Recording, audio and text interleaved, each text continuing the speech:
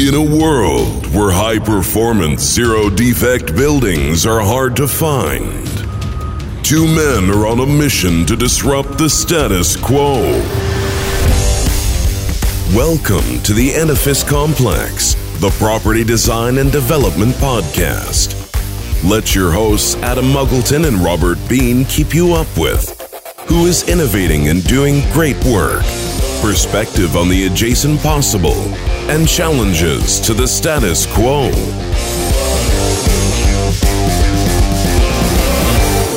Welcome to the Edifice Complex. I'm Robert Bean, your co-host and unofficial mediator, here with my colleague, official agitator, friend, and Yoda of most everything to do with buildings, Mr. Adam Muggleton. Say hello, Yoda. Hello, Yoda. So, yes, my name is Adam Muggleton, and I am the co-host of the Edifice Complex. And I am most definitely an agitator against the status quo, possibly an angry old man. We will have to see over the course of events, right? So the purpose of this first episode. So everyone, welcome if you're listening. And this is episode number 001. Robert and I have started this podcast because we are both of a certain age, which shall remain nameless.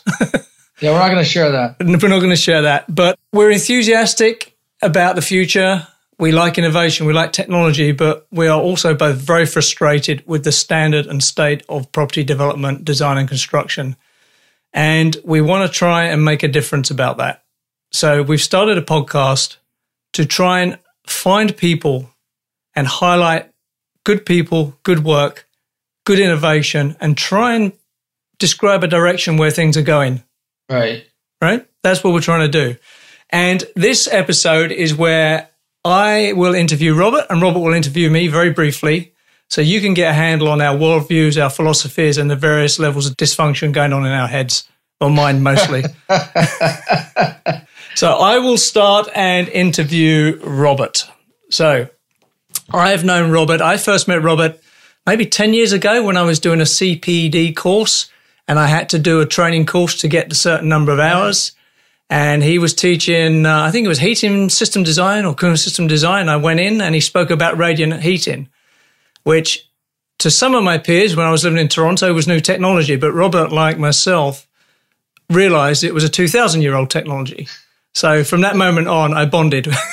Well, you were the only person in the room that knew anything about valve authority and knew about Robert Petitjean. Yeah, exactly. That's why right away we had something in common. So let's get to the bottom of who is Robert. So, Robert, how would you describe your job? I get asked that question a lot, Adam, and I still struggle with it. I don't see myself as having a job. I have made a career out of following the relationships between the health sciences and the building sciences and manufacturing, product design, indoor environmental ergonomics. And really have, as I've gotten older and more grayer, discovered the pieces of the puzzle and have been fortunate to see these pieces start to fit together. And so this career of mine has been a witness to some fabulous architecture that it goes around the world, and been able to meet some of the people that were involved in those designs and in those constructions. But at the same time, while you're building this puzzle that you're really starting to understand, you see all of the frustrations that exist, which doesn't have to happen. And you and I have talked about this a lot, right? And part of it has to do, and I've written about this a lot. In fact, I'm going to be talking about this on more of my lectures, about the difference between integrated design and segregated design. And the status quo, and you and I, one of the DNAs of this podcast is to take on the status quo. And the status quo is notorious for segregated design. It keeps people in silos and it prevents the design professionals from having really meaningful conversations amongst themselves so that they can discuss solutions that benefit the owner and the owner's project. But what happens with segregated design is that people then become more internally focused on what's good for them rather than what's good for the project. Could I categorize you then as the anti-catalog engineering. Anti the guy who just stomps a rooftop unit out of a catalog on a roof and goes, that is awesome, I'm an engineer, good night. Yeah, I'm not that guy. I'm not the rooftop guy. Good. Not at all. And and it's funny, Adam, because when I started to study, human physiology and human psychology as it relates to the indoor environments, and started to realize that the body already provides all the direction we need as architects and engineers, interior designers, property developers. The body provides guidance on how we should make architecture. It does it, and it does it elegantly. And a rooftop unit is not elegant. There's nowhere on the human body that you would slap.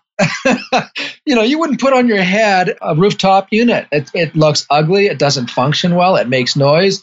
So using the human body's own elegance and both its sophistication and simplicity to design buildings. And we look at organs, for example, the heart and the lungs being sort of the respiratory system of the building.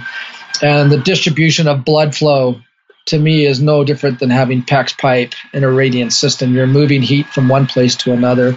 The body does that. There's no batteries, there's no instruction manual. As long as you stay healthy, your HVAC systems, your lighting systems, your electrical systems, your control systems in your body work beautifully. And it wasn't until I started to study that I realized that there's a relationship, between architecture, interior design, and engineering with the human body, and then bringing all of that together. So you're right. I am the anti-status quo engineer from that perspective. So yeah, basically you're about holistic design and designing sort of like biomimicry is not the right word here, but it's about designing for the end user, right? Not getting sued and getting the oversized piece of equipment on the roof so I can just move on to the next job. Yeah, that's just, and and we talk about that, right? I mean, how sad that is for clients because, when someone retains a design team to build a building for them, and even let's just say maybe it's speculative building or maybe it's their own building, there's a commitment, a financial commitment to that structure, but there's also a financial or a commitment to the occupants that are going to be in that building. And so how long is that building going to last? Pick a number, 50 years, 100 years. So you're going to have 100 years of populations moving through that building over time. And you can either have no care for those people, in which case you build the cheapest building that you possibly can. You have no concern for energy, so it's inefficient. You have no concern for lighting, sound, thermal comfort. It's a piece of crap, right? And so you build a piece of crap for 100 years. And so for 100 years, people get to experience your crappy building. That's a completely different experience than when the owner takes on responsibility for the occupants in that space in terms of their ability to learn, their ability to be productive, their ability to share what they've experienced in that space with the people in their lives, which means that if I'm working in a really great building, where I can focus on the tasks at hand, do it with the utmost accuracy because the environment allows me to focus, and then go back to my house, which might not have the same characteristics, then I begin to hate my house. And then I start to look for a new house. And depending on where I am in my evolution as a person, it's different than when you're 20 versus when you're 40 or you're building your last house, say your retirement home when you're 50 or 60. And I know from our own practices that when people are building their last house, their retirement home, they're looking for all of the same things that we find in really good commercial spaces. They're quiet. They've got great indoor air quality. The thermal comfort is wonderful. There's no maintenance or very low maintenance involved. And so those character traits that they've experienced in good buildings, they can now understand what that is, and they can apply it when they start shopping for a new home. Okay, so here's a question. Why is it the way it is? Why are engineers and technicians not producing these buildings that really work? I take it down to illiteracy. They're illiterate. and that has some connotations, that word, illiterate, doesn't it? Yeah, it's a hard word. It's a hard word.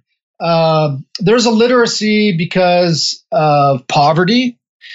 There's illiteracy because of the status quo. This is what you're going to learn, and this is what you shall only learn, and you shall not learn anything else. And then there's illiteracy because you've chosen to remain ignorant. It's I don't need to learn that stuff. It's not my ballywick. It's somebody else's responsibility. And I think illiteracy is rampant in the world of engineering and architecture and interior design. And one of the things that to get out of that is that we have to make people literate.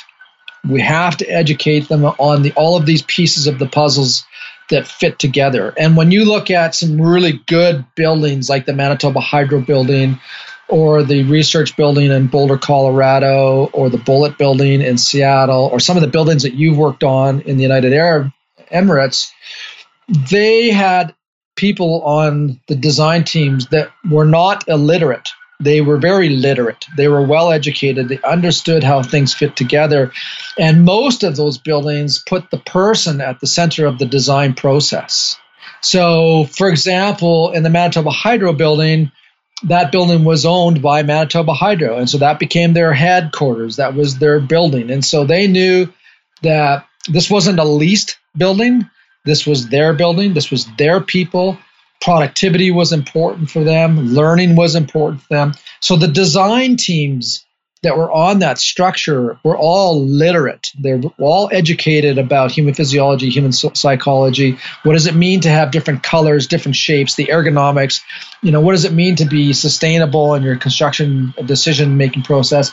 All of these things came together. And because of these literate people, these educated, well-voiced people, they got a good building. And I think illiteracy is the reason why we have these flawed structures. Yeah, I think it's a lack of information or literacy on the part of the owners and occupiers and the engineers. People don't know what to ask for or what good or not good looks like until they're in there and it's uncomfortable, right? So there is a literacy there. But what I'm hearing is it's almost an argument for meta-learning, right? So you graduate from university with your engineering degree or your diploma, you feel good, mum's proud of you, you move into a job, you start getting ground down, but there is a responsibility, which is the individual's responsibility, to learn and relearn and learn and relearn, right? Yeah, and I think in many ways your career is the epitome of that. I mean, what you've come through, Adam, and maybe like let's talk about what you've come through, where you got started and what you learned over your years as a property developer and then working in as an engineer and now working around the globe on these particular projects. Like, share with our listeners your story, because I think it's really important that they hear it.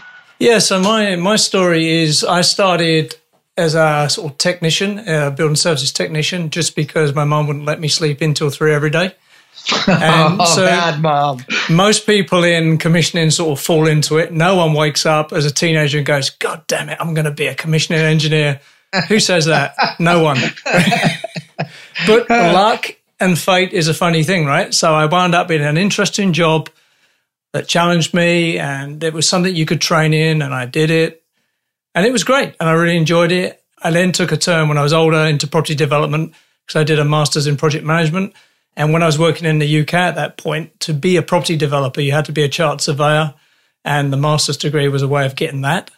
And that was interesting because by the time I went into property development as a development manager, I'd had sort of 20 years in the commissioning and engineering realm.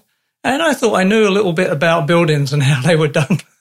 And when you become a property developer and you're in charge of the money, I think I had 7 years as a property developer, and the word commissioning left my lips maybe twice in 7 years. Because you worry about things like the cost of steel, the cost of concrete, how many elevators can I get out this building and improve the net to gross ratio and the efficiency and the lettable space. It's all about the money, right? Now, does that mean property developers are evil? No, it doesn't. What it means is they are profit maximizing rational beings. The way most economists think all of us are, but then you've got the human factor in there that's not really catered for, right? So, what I came to understand was that property developers, when they lease you a building, they don't lease you a building. In their mind, you have committed to give them a certain amount of money in so many payments. That is the mindset you're dealing with. Cash flow. Yeah, it's a cash thing. And that doesn't mean they're trying to give you bad buildings, but there's an economic equation there, right? So I am personally, my personal philosophy is I'm libertarian. I'm super left on some things, super right on others. But the one thing I think the government can do well that will make a big influence is legislate for building code, legislate for greener buildings, because developers are not going to do it on their own. And owners and occupiers don't really know what to ask for because it's a sophisticated, highly technical landscape, right? You're absolutely right. I mean, one of the sayings I have is that minimums in code become maximum in practice. Yes, absolutely right. The floor becomes a ceiling, right? Right, exactly. The floor becomes a ceiling. And you're right. So when you say until governments get involved, we will always see the floor as the maximum rather than raising the ceiling. So anyways, I didn't mean to interrupt anything because you were on a roll, but that's what happens, right? Yeah, absolutely. I'm all over the place here like a mad woman, but it's the thing that drives you, right? Because it was a revelation for me. Having been in the engineering realm for 20 years, I thought, I've got this thing nailed, right? And then you get there and everything you thought you knew was important is super unimportant. So unimportant. I spent the first year there thinking, I must be the dumbest guy in this office. I'm not even sure I'm going to make it. And it was, to be fair, they took pity on me and sort of knocked me down and built me back up again in the right way in their eyes.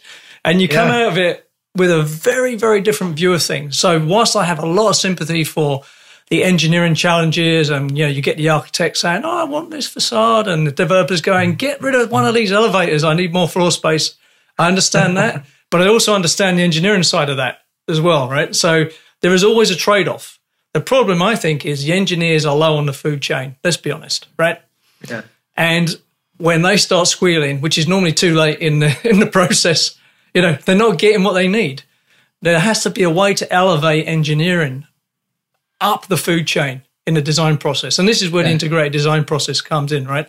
That totally is agree. One of the, I have my love-hate relationship with LEED, but one of the great things about it is the way it promotes the integrated design process. So I'm all in on that. But, for me, why am I starting this podcast with you? I think my daughter is just about to start her 4th year as a mechanical engineering student, right? So she wants to be a mechanical engineer. So the question, seeing the world through her eyes for the last 3 or 4 years has been amazing, right? Because I'm just an old guy, right? What do I know? And seeing her struggles, right? So she wants to be a mechanical engineer. So who is the Muhammad Ali or the Conor McGregor of mechanical engineers? Who can she model herself on? She wanted to be an MMA fighter. There are loads of people she could model herself on and see examples of excellence, right? So, who is that person in mechanical engineering or architecture? Maybe it's a bit more obvious because you've got star architects. Yeah. But in the engineering realm, I have my opinions. Peter Rumsey might be one of them, right? But Jeff McDonald might be another one. Yeah, but, how's my daughter find these people? Yeah. So that's an interesting thing for me. It's very true, and I mean, and I can appreciate, being a father that your daughter is going through that, and you want them to follow those people that have the vision and the innovation, but the courage to step up and say what needs to be said when it comes to energy and indoor environments and systems, because as you know, I mean, value engineering is something that we all dread. We get hired as consultants and we spend a lot of time thinking about the science and doing the math and then developing the drawings and the schematics. And just when you think you've got it done, somebody steps into your office and says, we've got to cut X percentage off the project. That used to be my job. Yeah, you dirty, rotten bastard, you. And you're going, do you know what that means to start taking stuff out? There's a domino effect. It's not like you just can't take balancing valves out and then say it's going to be fine. That's not how it works. Yeah. Right? I mean, it's so I think your question about where does the young engineer go for models that they can, model their careers after. Yeah. And, if you're young and enthusiastic. And the difference between my daughter as a student and her friends and me when I was in the early 80s and my friends is, for us, we were like the children of Thatcher, right? I come from London. So it was all about me and the guy who dies with the most toys wins, right? It's not like that now. Right. Her generation are so much more informed about what is going on and what are the ills of the world. And they actually have a bit of a passion to fix things, right? They do. Yeah. And one of the things I want to do with this podcast is I want you and I to unearth these people, give them a platform where they can explain what they're doing, explain the innovation they're trying to push, explain the change they're trying to make, and be the example. And then people, students, engineering students or building design students around the world can find these people, listen to them, and then follow up with them, right? And have them as examples. Because if I was starting again, I want to be a mechanical engineer. Whether I would is another question. But if I start again, I was passionate to be a mechanical engineer, I would absolutely want to find someone who was excellent, living a great life with it, you know, be an example, not just the engineering example, but the example of how to be a thought leader, an innovator, an engineer, and lead a great life and still go home on time-ish, right? Yeah. You know, that is a combination that's not easy to find. They're out there.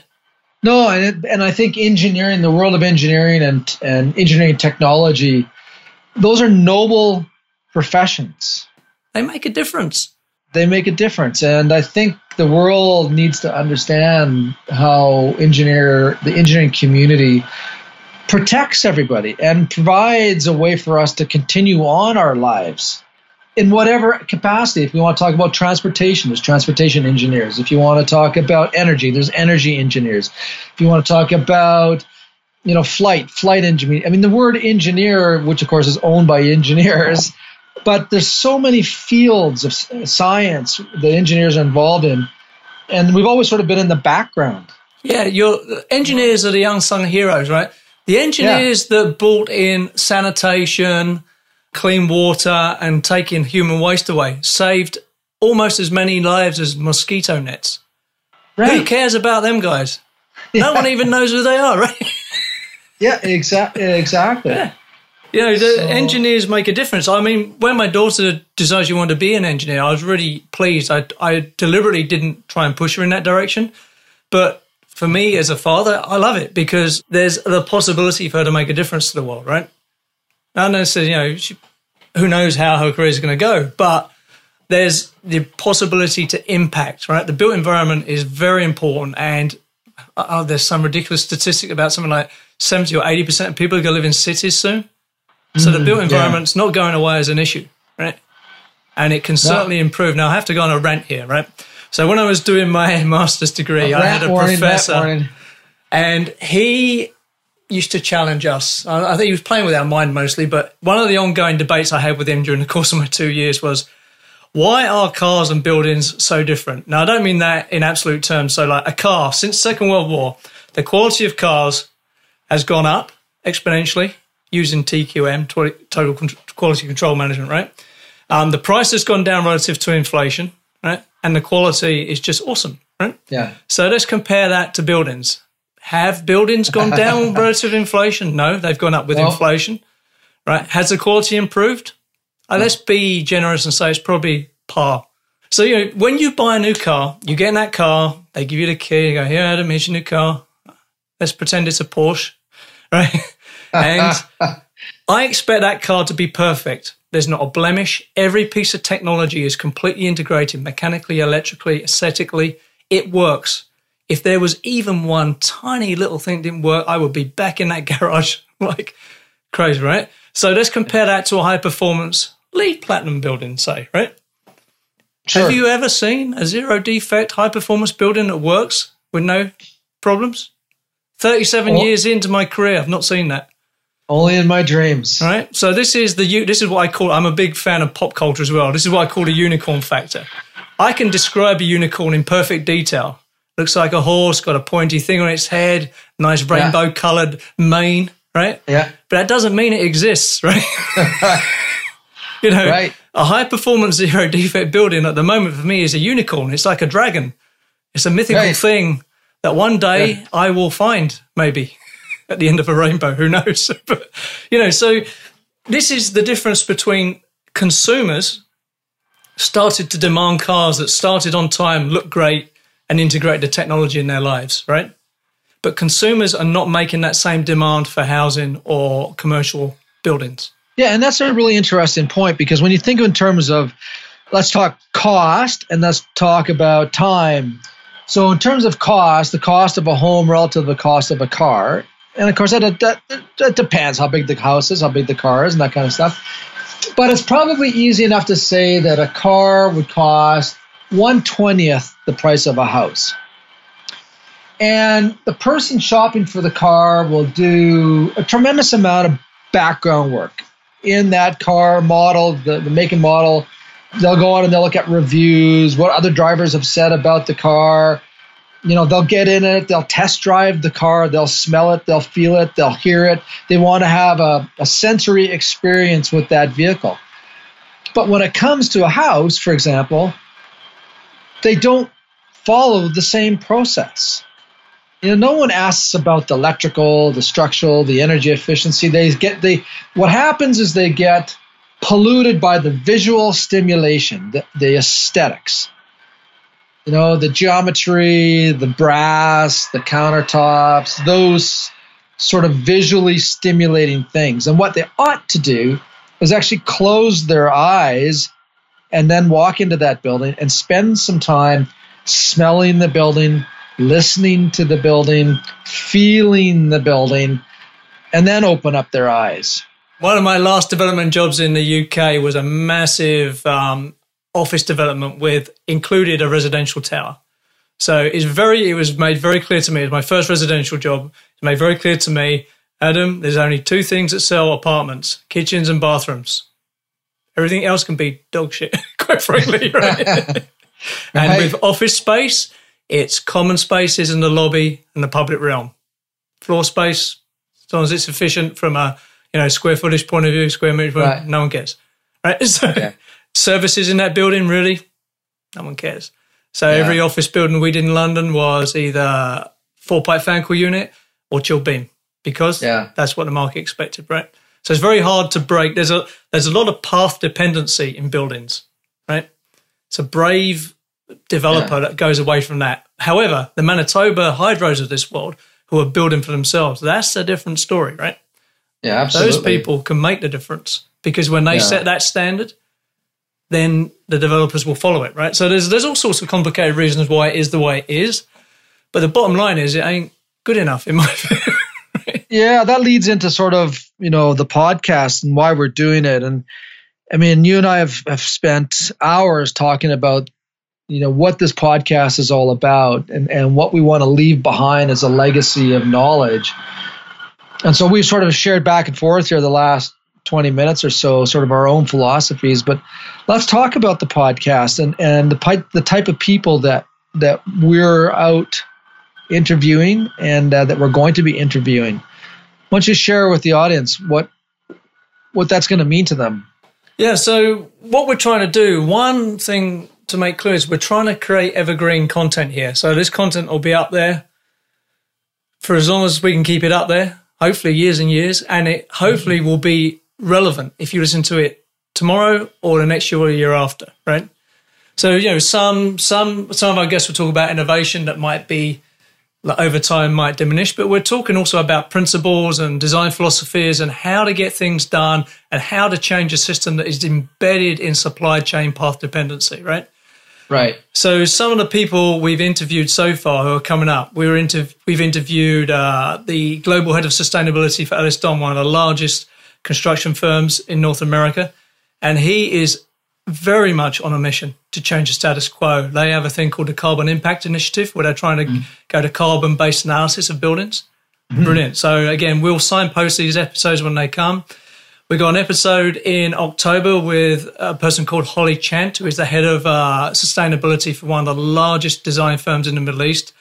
And she was a great interview because she really understands from a philosophical point of view what performance is. In her mind, performance is a thing of beauty. I loved it when she said that was great. That was awesome. I've used that so many times since, because performance in and of itself, in Holly Chant's opinion, is beautiful. And this is the other thing, right? A Porsche can look beautiful, and it does to me because I just like them, right? But, it's a thing of beauty, as great architecture is, right? But the performance within it is embedded, right? And this is the thing with buildings. The performance is embedded in it. So you can admire a building, and a great building, you can draw it in under 5 seconds, right? An iconic building. But the performance that's embedded with it is really hard to see and appreciate sometimes, right? Right. And I think one of the things that our audience will get out of that particular podcast has to do with performance as beauty, but also the integration and the impact that has on culture and the world at large. And there were some really inspirational messages in that for young engineers in school. We also had some. We've talked to people from really all over the world.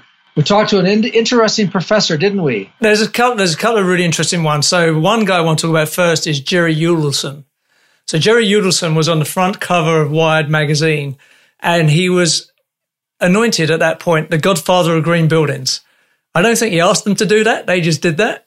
And he was great. He was a really good interview. Now, he is someone who was really involved in the green building movement in North America, and he's one of the founding fathers of LEED, in effect. And he's now on a bit of a anti-LEED rant, and he's not doing it in a bitchy way. He's doing it in a analytical way. He's analyzing the benefits and the disbenefits and the actual outcomes. And when you look at it from a hard analysis point of view, who was it Ben Shapiro says, the facts don't care about your feelings, right? Right. And this is where Jerry's going with it. Yeah, he is a green building advocate for sure. But what he's saying is the facts, LEED has served a purpose and it's got us to a point, but the facts at the moment do not support that it's going to take us to another new plateau higher up, right? Right. And his question is, what are we doing about that? Yeah. So that was a great podcast for me because he really, really sort of challenges the status quo. And the other one was Dr. Roland Clift, right? We have a podcast with Dr. Roland Clift on ethics in engineering and building. And that was very interesting for me. It made me think a lot about what he was saying. And what was cool was actually getting him on the podcast. Yeah. Because there was a lot of apprehension because he didn't really know where he would fit in. Like he didn't see the value that maybe he could bring to our audience. And at the end of that interview, I thought this is exactly what our audience needs to hear. And I think towards the end he started to appreciate the value that he was bringing to our discussion. Yeah, he was like trying to land a big Merlin fish, right? You're pulling it in and it's getting away. But once he got on and understood that what we were trying to do, he was brilliant. And I defy anyone not to be challenged by his thinking and what he's saying in this podcast, because it certainly challenged me. 37 years in, I like to think I'm open-minded, but I came away having a deep think about some of the things he was saying there. Very interesting. And the other person who I really enjoyed interviewing was Peter Simmons, who was a designer of Bangkok Airport. So for people who don't know, Bangkok International Airport is a big international airport, aren't they all? But it is in a tropical climate, heavily tropical climate, and it has radiant cooling system. So kudos to the man who was brave enough to give that a green light, and kudos to the man who designed it. And we interviewed the man who designed it, and it was awesome. And then we had, and I really love these interviews that we've had with a couple of young recent graduates from universities. One who's now working with Living Building Program, the Delos Group, and another one who's a professor at the University of Texas.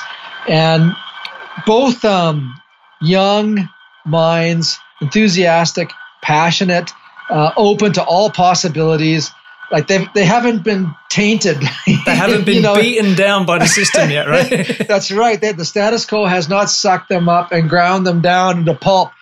They were also great talking to them because they really talked about possibilities and the potential and, where things can go and what could be possible. I was also really motivated by those two lectures. So to wrap things up a bit, what we're trying to do here is create evergreen content that is useful for anyone who wants to listen to it.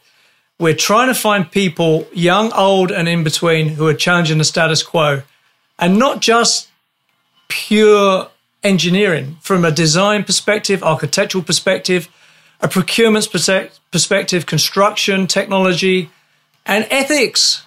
Yeah. Ethics was the most awesome one out there. Yeah, absolutely. Yeah.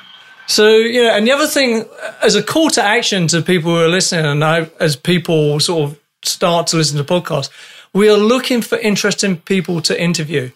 We're going to post one interview a month. So there's going to be one episode every month on the 15th of every month. And we are going to be hopefully doing this for many years. And we are constantly looking for interesting people to interview. Now, let's clarify what I mean by interesting. I don't want someone to get on our podcast and read me their resume. At that point, I think I will shoot myself before I cut off the mic. Right? What we're looking for are people who are working at the bleeding edge of something, or trying to change a really embedded, path-dependent something, or know of a great project that is a great example of great work, but it's just not known. Right? I worked on a job in Armenia, which was cutting edge. No one knows about it. I might have to do my own podcast one day. I have to interview myself. I'll interview you for it. Yeah. So, there are jobs out there. And again, this is not, to be clear, this is not a North America thing. So I'm a British guy who's a Canadian citizen with American kids, and I travel and work. I've traveled and worked in 20 countries so far. I don't even know what I am anymore, right? I'm not interested in things being, this is American, the Brits are great. Not interested in that. I'm only interested in excellence. Yeah. I'm interested in finding people who can and are willing to try and design the Porsche of buildings. And that doesn't mean they have to be expensive. Why can't affordable housing be built to a high standard? Absolutely. Yeah. But it's all about principles, right? The people that we've talked to so far and the people that we're currently courting, the discussions that we have are all principle based. Those principles will last the test of time. So we're definitely not looking for people who are on a fad program. We're looking for people who have long-term visions about how things ought to be. And we've found them so far, and we're going to continue to find those people because that's our mission. Absolutely. Your job and my job is to find these individuals. And if people are listening to this now know of those people and they can help us find them, then we want to share that story, their story, with the world. Yep. We're not interested in credit. Full credit when anyone brings it up. We just want to get good people out there and introduce them to the world and give them a platform to strut their stuff. So the first episode is going to be dropped on the 15th of September. And there are going to be 2 episodes. There's going to be this episode where Robert and I hopefully introduce ourselves to you in a way that's vaguely coherent and not off-putting. And then we're going to have episode number 2 immediately drop with it, which is an interview with Nicholas Clements, PhD. So he's one of the young, enthusiastic, clever people we interviewed, and he works with the Well Building Institute. So that's an interesting podcast. So I hope you enjoy it, and we will get better at interviewing, I promise you, and sound, audio engineering and everything as we go along.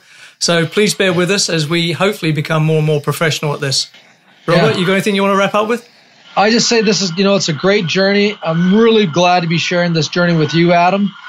Together, the both of us have a lot to bring to the world of architecture, engineering, interior design, property development. And I think as we travel on this journey, we're going to learn a lot of cool stuff. And we're going to learn there's people out there that have that key that needs to be inserted into the lock to open up the doors that's necessary for us to move forward. We'll find them. Okay, everyone. So that's it. So just one more thing to say. If you think you can hear a power drill occasionally, you can. We just had to get this done. And, we're not trying to be the BBC here. We're just trying to get content out, and we will get better. So absolutely, bear with us, okay? So I hope you enjoy it, everyone, and we will see you every month. You've been listening to the Edifice Complex podcast with Adam Muggleton and Robert Bean. To access show notes for this episode, visit edificecomplexpodcast.com. If you have enjoyed this podcast, please leave us a review on iTunes. See you next time.